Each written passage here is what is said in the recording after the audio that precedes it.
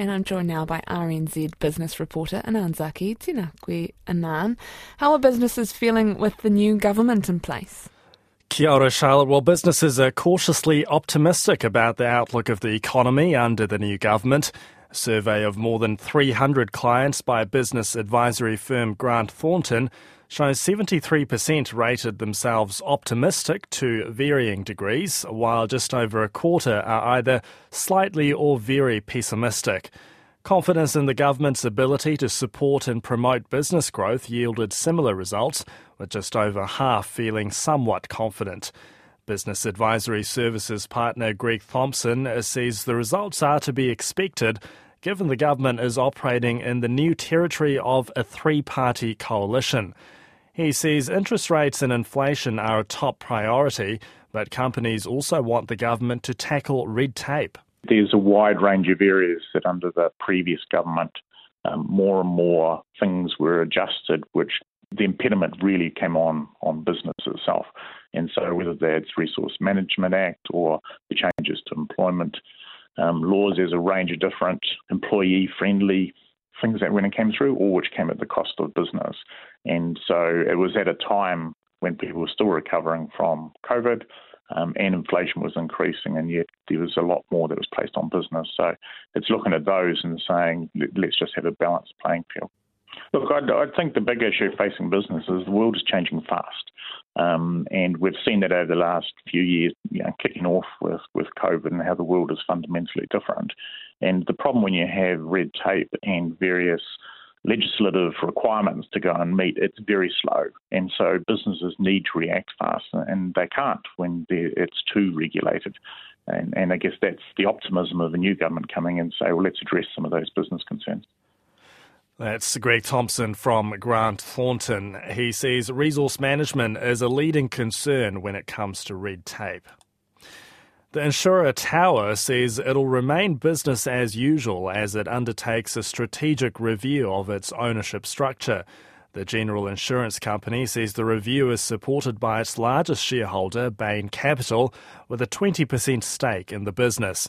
Nona Peltier has more. In a brief market statement, Chair Michael Stiassny says it is prudent to review Tower's ownership structure at this time. No reasons have been given for the review of ownership, such as whether Bain is seeking to exit or increase its stake, or whether Tower should remain a listed company. Investment bank Goldman Sachs has been hired to help with broad issues, including Tower's capital structure and its competitiveness. The review is expected to take several months, and the company says no decisions on possible deals will be made until the review is done. Tower, which offers a broad range of general and consumer insurance, recently made a full-year loss of $1 million after being hit by claims from floods and cyclones. It plans to quit its rural business.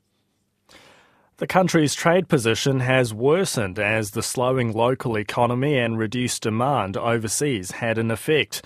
Terms of trade, which measure how much imports can be bought with a set amount of export income, fell 0.6% in the 3 months ended September and were nearly 4% lower than a year ago. Export prices fell 1.4% for the quarter and were nearly double the decline in imports. Export volumes were down 5.5% for the 3 months. The big positive was the strength of services earnings driven by the return of overseas tourists, which lifted income by 20% on a year ago to about $6 billion. At the same time, the value of goods exports fell 14%. Well, Wall Street's main share market indices have been notching solid gains over the past few weeks on the hopes that the Federal Reserve has reached the peak of its rate rises. The broad-based S&P 500 index has touched its highest point this year, and the Dow Jones is at its highest level since early 2022.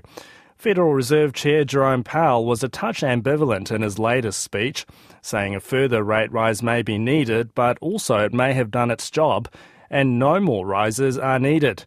Brad Bernstein, Managing Director at UBS Private Wealth Management, believes that in 2024, the Fed will have achieved a soft landing for the economy. We think the Fed will be cutting by the summer. And I think the market and the economy will be starting to really price that in.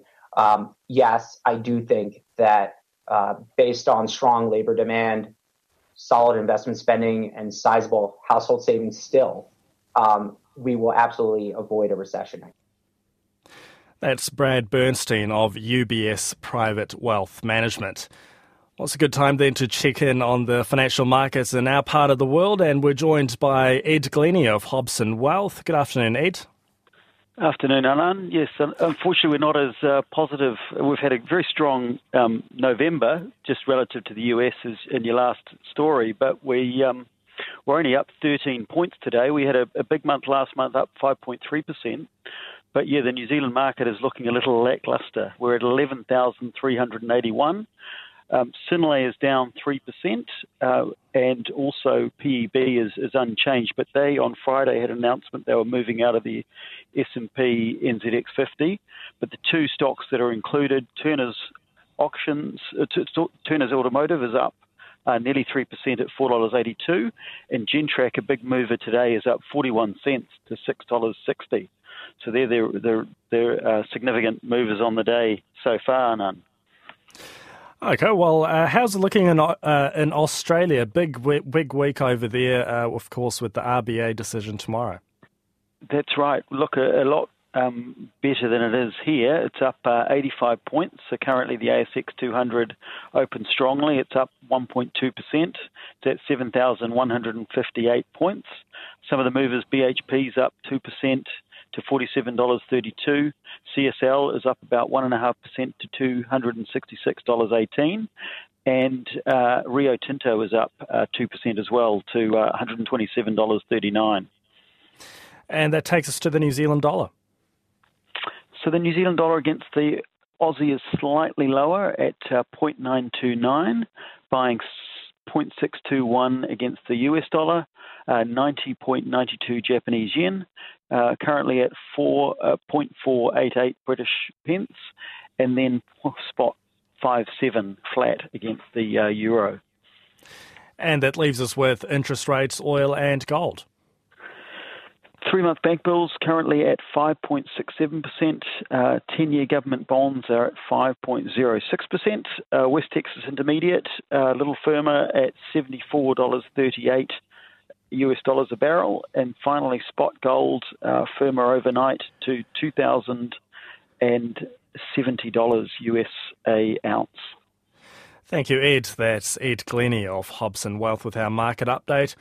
And in other business news this lunch hour, medicinal cannabis producer Rua Bioscience says one of its customers, the Australian-based Can Group, has given 12 months' notice to terminate its existing supply contract with Rua. The company says there had been recent quality issues with Can's export products, and Rua had been looking at possible alternative supply partnerships. Rua is taking legal advice over the cancellation. Property for Industry has sold a property in Blenheim for $7.45 million. The property was bought in 2017, among others, for $6 million, and the sale price is about $500,000 below the $8 million valuation. The sale brings Property for Industry's recent divestments to just under $37 million, and the company says it'll use the proceeds to repay debt and further development of projects. We'll bring you a wrap of the day's news and numbers around 5:30 in Checkpoint. But for now, Charlotte, that's business. Kia ora.